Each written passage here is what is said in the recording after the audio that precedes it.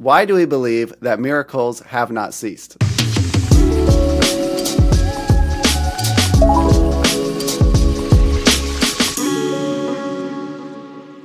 In the Church of Jesus Christ, we believe that God continues to do miracles today, just like he's done all throughout history. Not all churches believe that, not all people believe that. So why do we believe that in the Church of Jesus Christ? Okay, well, Brother Jared, I might comment on that. This is a case where we can see information about that in the Book of Mormon that doesn't appear in the Bible, which helps to make it clearer. And plus, we have our own observed miracles that we have observed and we continue to experience.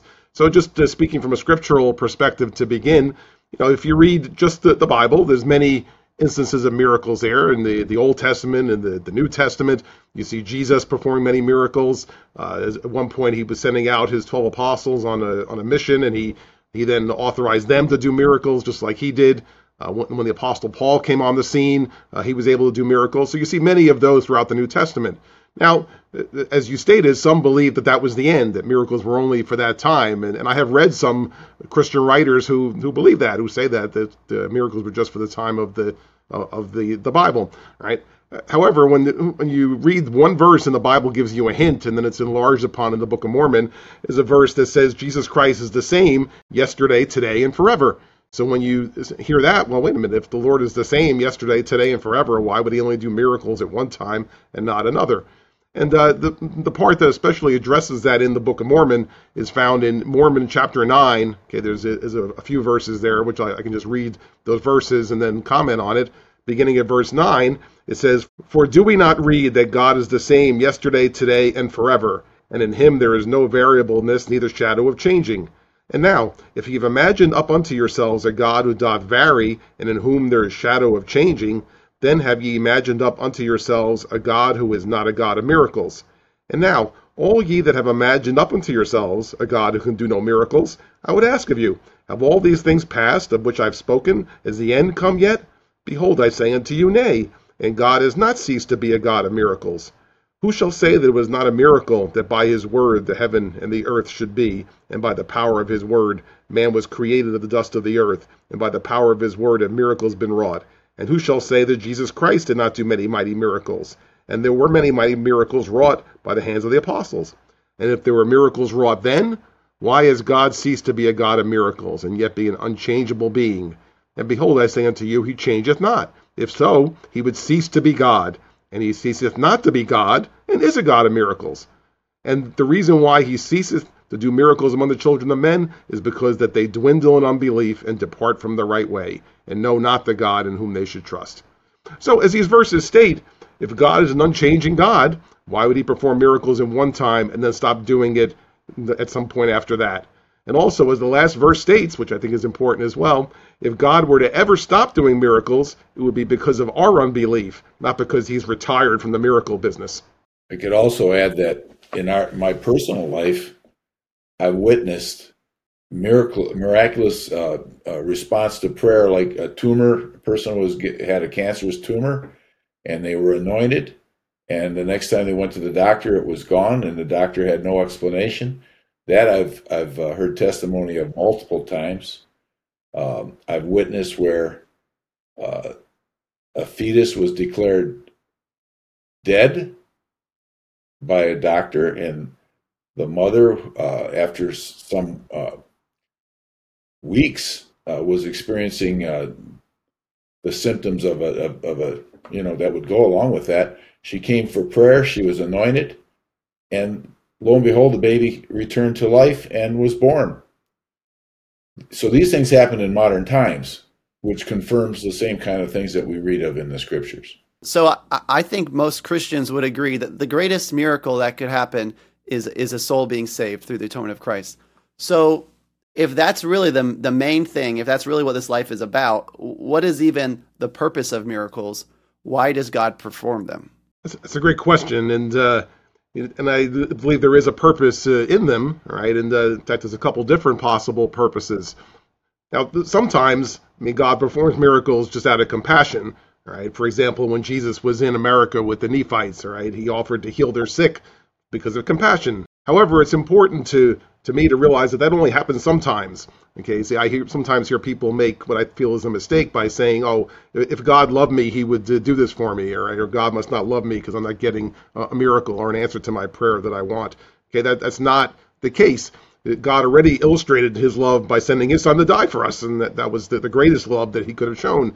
That we have the opportunity for salvation, as you've suggested. That's the greatest miracle of all, is that we're able to be saved in the kingdom of God. So we all have that if we've given our life to Christ. So we've already had that happen, and the others is just more like a bonus, if you will, right? But I think that a lot of times, the purpose of miracles, when it's not for a compassion purpose, is to illustrate that the Lord has the power to forgive our sins. Right? Because it's easy to say, well, oh yeah, okay, your sins are forgiven. Now you're on your way to heaven. All right, but how do you know that? There's nothing we can see that would indicate that. And to me, the best illustration of that is the story in the Bible where the people were carrying the sick man on the mat, and they couldn't get in the house, and they lowered him through the ceiling. And Jesus walks up to the man and says, "Your sins are forgiven." And everyone's saying, "What? What do you mean?" All right, but then he clarifies it. He says that what would be easier to say, "Your sins are forgiven," or "Arise and walk." And then finally he says, to illustrate or to demonstrate that the Son of Man has the power to forgive sins, then take up your bed and walk. And the man did exactly that. So he stated the purpose. This is to show that I have the ability to forgive sins. So I believe a lot of times that's the purpose of miracles, right? That we can see and others can see that God has the power. Because if you're seeing that and you're witnessing that, right, then you know that, wow, we pray, God listens, and He can do something. So if He can do that, then certainly He is telling the truth when He says He can forgive our sins, and we can have faith, and it both keeps us on the right path and allows those who are unbelievers to hopefully then say, wow, there is a power, and there is a God, and we speak and He listens and answers prayers, so then they'd be more likely to believe that He can forgive their sins and would come to Christ. Yeah, Brother Jerry, that's a wonderful example, and there's countless examples throughout the Scripture, whether it's in the Bible or the Book of Mormon, where Jesus healed, He performed a miracle, He demonstrated that power, and as a result, it was to the convincing of others that they might be drawn to Him, right? And you think about the Samaritan woman, where He meets her at the well, and they begin to have this dialogue, and ultimately she says, well, it's almost as though you can read my mind. You know all these things. How do you know all of this? And He reveals to her, I'm the Son of God. And there's that dialogue of a convincing of her heart. And ultimately, that's the purpose. It's to demonstrate the power of God. Sometimes it's through a healing. Sometimes it's through that touching of someone's heart, to convicting them. But ultimately, it's to draw others, and that Samaritan woman says, ran back, telling everyone that she could, this was the Christ, the Son of the living God. I've met Him. Come, hear what He has to say. And that's ultimately what we would want for anyone who witnesses a miracle or is a participant in a miracle, that they might be able to give honor and glory to God and recognize that He would be glorified, He would be magnified, that others would be drawn to Him. It sounds like, while some might say a supernatural miracle might detract from the miracle of our salvation, actually, in a lot of these examples that you're referencing, it actually points to Christ. It proves the truth of His word and that He truly is the Son of God. Even the resurrection of Christ is one of the greatest proofs that Jesus Christ is the Son of God, because who else could have done that? And one other verse I thought of is Mark chapter 16, verse 20. After Christ sends out His apostles, it says, they went forth and preached everywhere, the Lord working with them and confirming the word with signs following. So again, it's confirming the truth of God's word and pointing to Christ versus detracting from that. Yeah, and if you think about the opposite, without it, you can profess and say, well, thus and so, but how much more does it reinforce the message with the demonstration of the power of God? Without it, they're just empty words. They're good words, truthful words, but with it, it helps to reinforce the truth behind it. I've often said that really the miracles, demonstrate the power of God being with the church, and that that's an important point, as Brother Frank was suggesting. I mean, otherwise, we may have like a nice organization and everybody likes each other and we have a good time when we get together. But there's lots of organizations like that, right? If you want it to be the Church of Jesus Christ, it needs to be the demonstration that the Lord is part of the church also. Brother Jerry, you already touched on this, but maybe if anyone wants to expand on it, we were talking about why doesn't God grant every request for a miracle? This is another case where the way it's worded in the Bible being different than the way it's worded in the Book of Mormon, right? That the Book of Mormon part becomes clearer. Like, for example, in the Bible, it says, "In all things whatsoever you shall ask in prayer, believing, you shall receive." Right? Now, if you just read that, they'll say, wow, so that's telling me that anything that I ask for, I'll receive. But in the Book of Mormon version of that verse, it says, "Whatsoever thing ye shall ask the Father in my name, which is good, in faith believing that ye shall receive, behold, it shall be done unto you." Right? So it just throws in those few words, which is good. So in other words, it's recognizing that we need to trust God to determine whether it's the right thing or not. And I'd add to that as well, Brother Jerry, that obviously faith is a significant component to that. There has to be an element of belief, and that's even possible, that and a desire to want these things. And I've often said, just in conversation, we can't think of the Lord as a genie in a bottle where I get 3 wishes and I can get whatever I want out of him. This is about the will of God and being aligned with the will of God. And as Brother Jerry mentioned, we talk about that which is good. There's a lot of good things. But ultimately, it comes down to God's will, his supremacy, and our submissiveness to him. And, so all these things, I think, tie together when we think about, well, why isn't there a miracle always performed? Why doesn't God always answer our prayers, et cetera? His ways are above our ways. And the scriptures are very clear in that.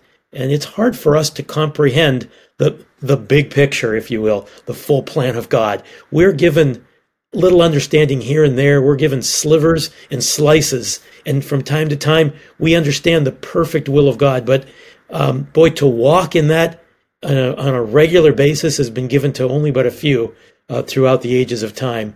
And yet we recognize that our love for the Lord isn't a function of, well, if I don't get this from him, then I'm not going to believe in him anymore, or I'm not going to love him anymore. It's that way in our relationships in this life as well. When we have a relationship with someone, a spouse, a friend, we don't always get everything we want both ways, but we still maintain that relationship because we care about them, we love them, we recognize the importance of it. And it's the same way with the Lord. He loved us. He died for us. And as a result, everything that we receive, whether it's many miracles or only the miracle, as we've spoken of that hope of salvation and the gift of salvation and to believe in him, if that's all that I ever receive, that's sufficient. Everything else is a bonus. Everything else is extra. It's icing on the cake. It's sprinkles. It's toppings. But we've got what it takes in knowing that Christ is the Son of God. He died for our sins. He resurrected on the 3rd day, and that I've made a covenant to love and serve him all the days of my life. That's what the Lord wants for all of us. What you were saying makes me think of the Apostle Paul, because he performed many miracles, healed many people, yet he had this thorn in his flesh that he talks about in 2 Corinthians 12, and he asked 3 times for the Lord to remove it. And God basically said, hey, my grace is sufficient for you. My strength is made perfect in weakness. And so in that case, God said, yeah, sometimes there's a miracle that's going to point people to Christ and give more glory to God. Sometimes it's through enduring a difficulty or enduring a situation that more glory will be given to God. And that's like what you guys said about trusting in the Lord to have that, to know what's good and what's not. Yeah, it's important that we always remember that the only one who sees the whole big picture, not only everything at the present time, but everything in the future and for eternity, the only one who sees that is God. And he wants us to trust him, that he loves us and he has our best interests at heart, and that he will act, if we're faithful to him, he will act in our best interests. And it's hard for us to understand that in the context of some things that go on in this life, which we know that this life normally is temporary.